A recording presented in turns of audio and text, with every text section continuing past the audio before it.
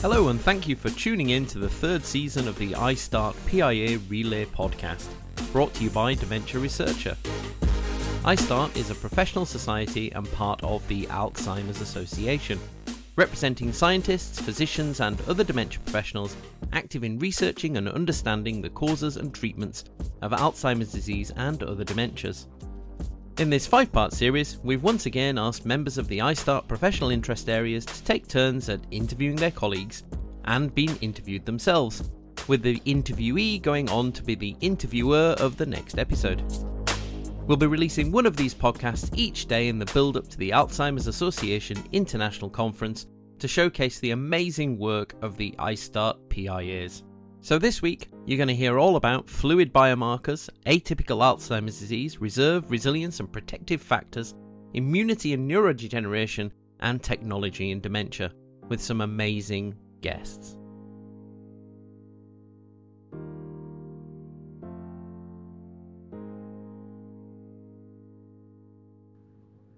Hello everyone and thanks for joining us. I'm Charlotte Teunissen. I'm a professor in neurochemistry and I work at Amsterdam University Medical Centers. I chair the BBB PIA and BBB stands for Body Fluid Biomarkers. Today I'm delighted to be talking with Rick Ossekoppelen. Hi Rick, can I start by asking you to introduce yourself and tell us which PIA you are involved with? Hi Charlotte, many thanks and great having this conversation with you today. So my name is Rick Ossekoppelen. I also work at the Amsterdam University Medical Centers, but then at the Alzheimer's Center. I also have an affiliation at the University of Lund, and I am currently the vice chair of the Atypical Alzheimer's Disease Professional Interest Area. That's very interesting. Perhaps you can start with a little bit discussion of your research. So what brought you to dementia research? Right. So often from dementia researchers, you hear about personal situations. I don't have that. So there are not many dementia cases in my family. I actually for the first time really encountered it during my studies. So I studied neuropsychology and I was testing individuals suspected of having Alzheimer's disease. And while doing all these tests, like assessing memory and language and visual spatial functions and so on, I really realized what a diverse disease it is. So there was so much variability in the way people progressed. Sometimes very fast, sometimes very slow.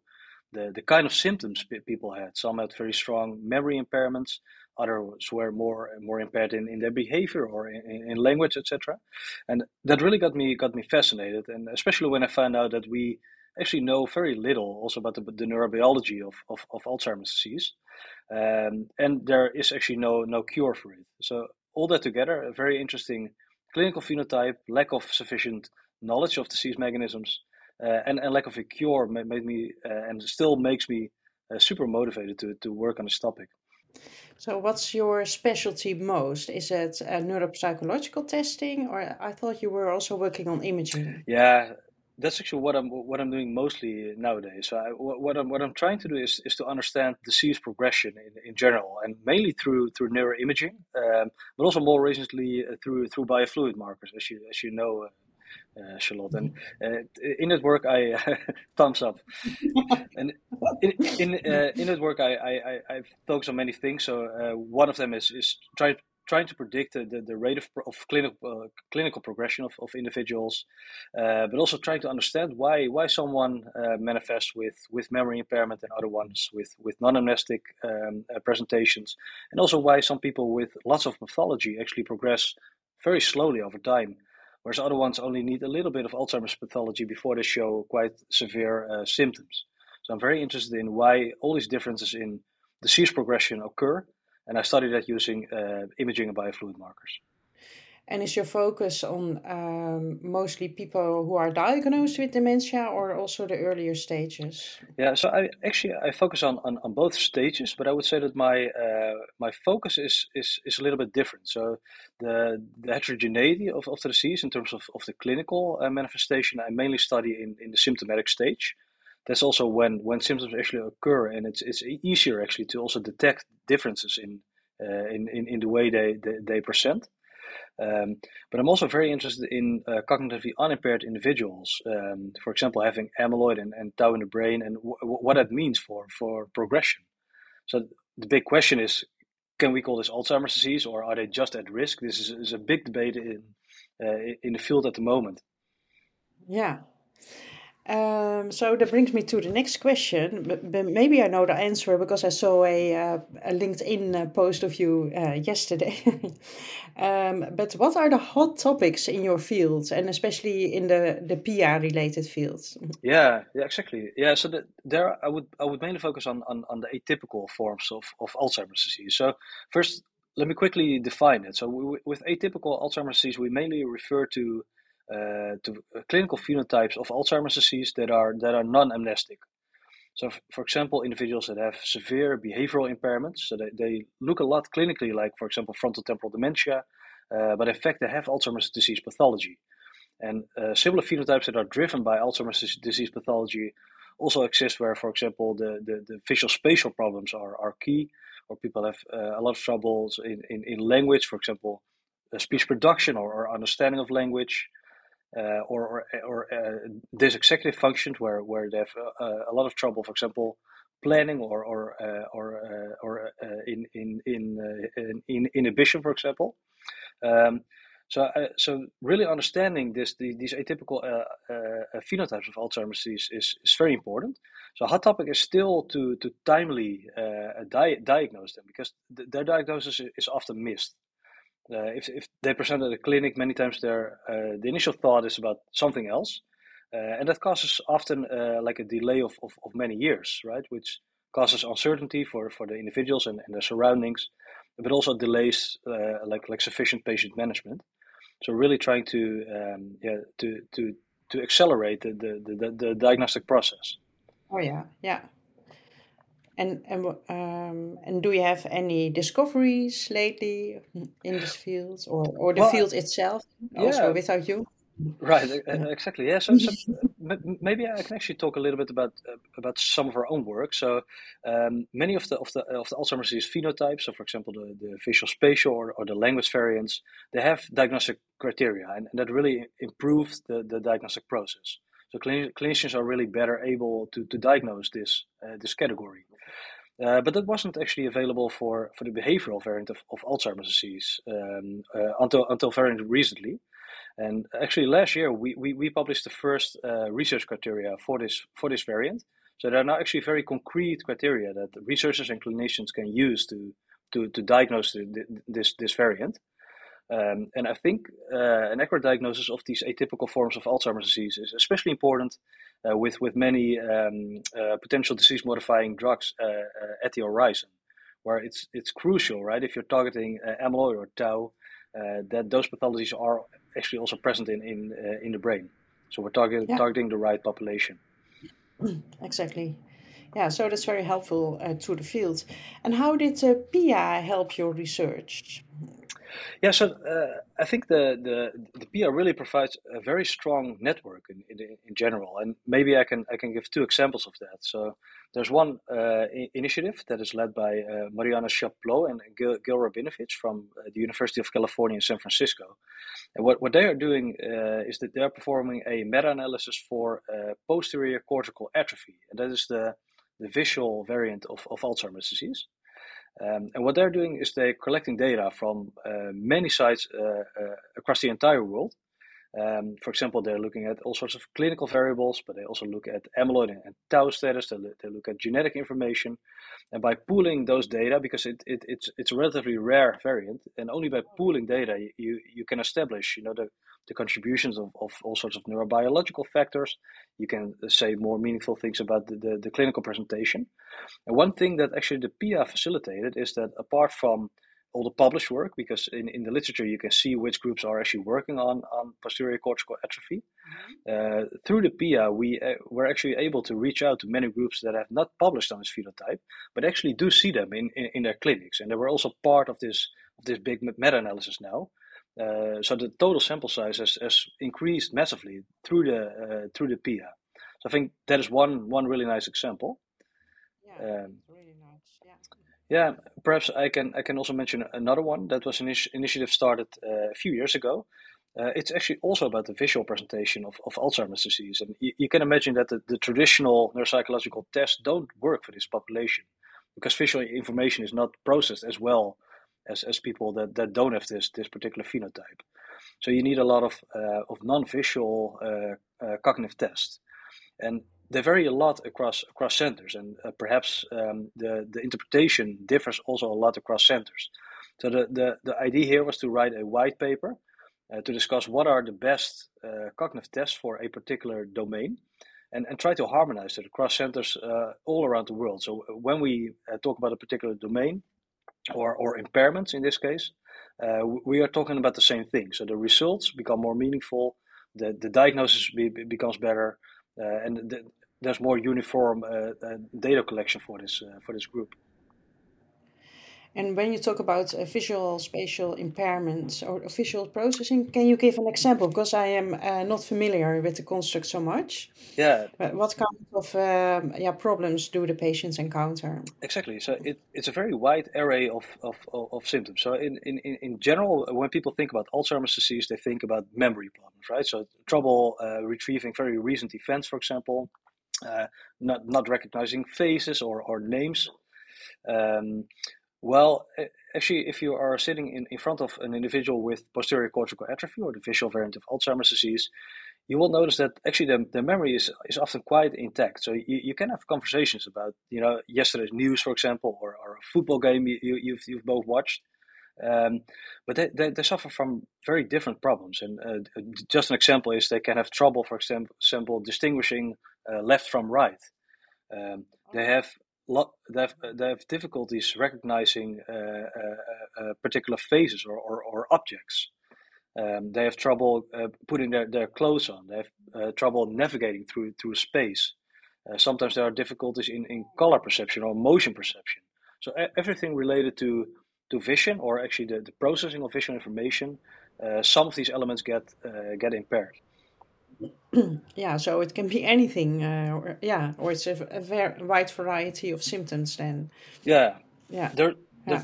there's a wide variety. There is actually in the diagnostic criteria there is quite an extensive list, and if you meet three of them, you would actually be classified as posterior cortical atrophy, but only when it is an early and prominent symptom. So often during the course of Alzheimer's disease, people also develop visual spatial problems, but it needs to be very early on, and it also needs to be the most prominent symptom. Oh, yeah, yeah. Okay, and in order for the clinical diagnosis of the visual variants of Alzheimer's Exactly. disease. Yeah, Yeah. yeah. Okay. And now a little bit more about the PIA again. Can you tell a little bit more about the committee and how your group is organized? Yeah, absolutely. Yes. So we are a group consisting of mostly researchers around the world, actually. So our current chair is Jennifer Whitwell. I'm the vice chair myself. We have Keir Young, who is the programs chair. Baila Bone, who you also know because she worked in Amsterdam as well, is the communications chair. We have a junior trainee called Rosalina Mohenti. And the immediate past chair is Femke Bouwman. So she was the chair last year and is still involved, also from Amsterdam, as you know. Yeah, we are organized in a way that we meet on a regular basis, normally every 4 to 6 weeks. Yeah, and we discuss everything that's related to atypicality in Alzheimer's disease. Oh, yeah. And do you also have working groups? Yeah, we have working group. So the project about the cognitive testing in the visual variant of Alzheimer's disease is an example of that. So that was really Yeah. based on a working group, for example. Yeah. Yeah. Oh, yeah. Very interesting. And how can early career researchers who are now listening become involved? Yeah, first of all, they are more than welcome. We welcome them with open arms. So there are a couple of things to consider. So early career researchers that have, for example, specific ideas or questions or are looking for collaborations, they can send an email to our communications chair. That is Baila Bone. You can find our email address on our website, and maybe we could even include the email address in the show notes of this podcast. Or people who know my email address can also email me, of course. And then we can include it, for example, in our newsletter that we send out, or we can put it on our webpage. We have a Twitter account, so we can share everything related to that. So that is one way to spread ideas. Another idea is we're always looking for people that are interested in participating, for example, in journal clubs or webinars. So if people have ideas, please contact us. And maybe the most direct way to become involved is actually to become a part of the executive committee. The new positions will come available very soon. So we always have one junior trainee in our committee. So people that are interested, I encourage to apply for that position. Okay, that's a nice call. And what kind of other activities do you have planned for the upcoming year? Or will the early career researchers have opportunities to meet you at AIC? Are there any sessions planned, for example? Yeah, absolutely. So two things. About the aims of our PIA first. So like the past couple of years, we organized many journal clubs and webinars. For example, last year we had one on the behavioral variant of Alzheimer's disease. And we had another one on language presentations of Alzheimer's disease, where there's still a lot of debate. About the specifics. We had three experts debating each other. That was actually really nice. The other one is what we further aim to do is, so far in our committee we have mainly people working in either sort of the neuropsychological or biomarker aspects of Alzheimer's disease, as well as neuropathology. But we would actually welcome more people that work in health or social care, because we think our PIA is very relevant for that as well. You can imagine if you care for individuals with Alzheimer's disease, it matters a lot what kind of symptoms they have, what needs they have. So we would really like to welcome people that are engaged in that particular field. And finally, this is not definite yet, but we have reached out actually to an editor, because we plan to write a textbook based on atypical Alzheimer's disease, where we describe in detail the clinical presentation, everything we know about the neurobiology, about the care system in place, future directions. So that's probably not going to be achieved within the next year, but that is on our agenda for the near future. Yeah, so you really plan to define atypical AD. Do you think in the long term, just on the contents still, will it stay like a subtype of AD, or do you think that it may even become a separate disease entity? Yeah, this is actually a great question. So we quickly touched upon the hot topics in the field, and I think we only had the opportunity to discuss one, but this is definitely another one. And I think you can approach this from two sides. So one is, should we actually treat them separately, or should we consider it as an entire continuum? So you have Alzheimer's disease, and it goes in different directions. And what we now call atypical are just the extremes of a continuum. That is a possibility, and which I think is the most likely possibility. Reason is they share the same neurobiology. So they have amyloid plaques, they have tau tangles. The only thing is they have them, especially the tau tangles, in different parts of the brain. And the parts of the brain and the networks the tangles deposit, that has a major influence in the clinical manifestation. So I think it's the same disease, but there's just a different manifestation. Yeah. Yeah, and it might, because it's the same biology, probably they need the same treatment if you want to target the biology. But yeah, if the tangles are in different location, it's a different biology, you could argue.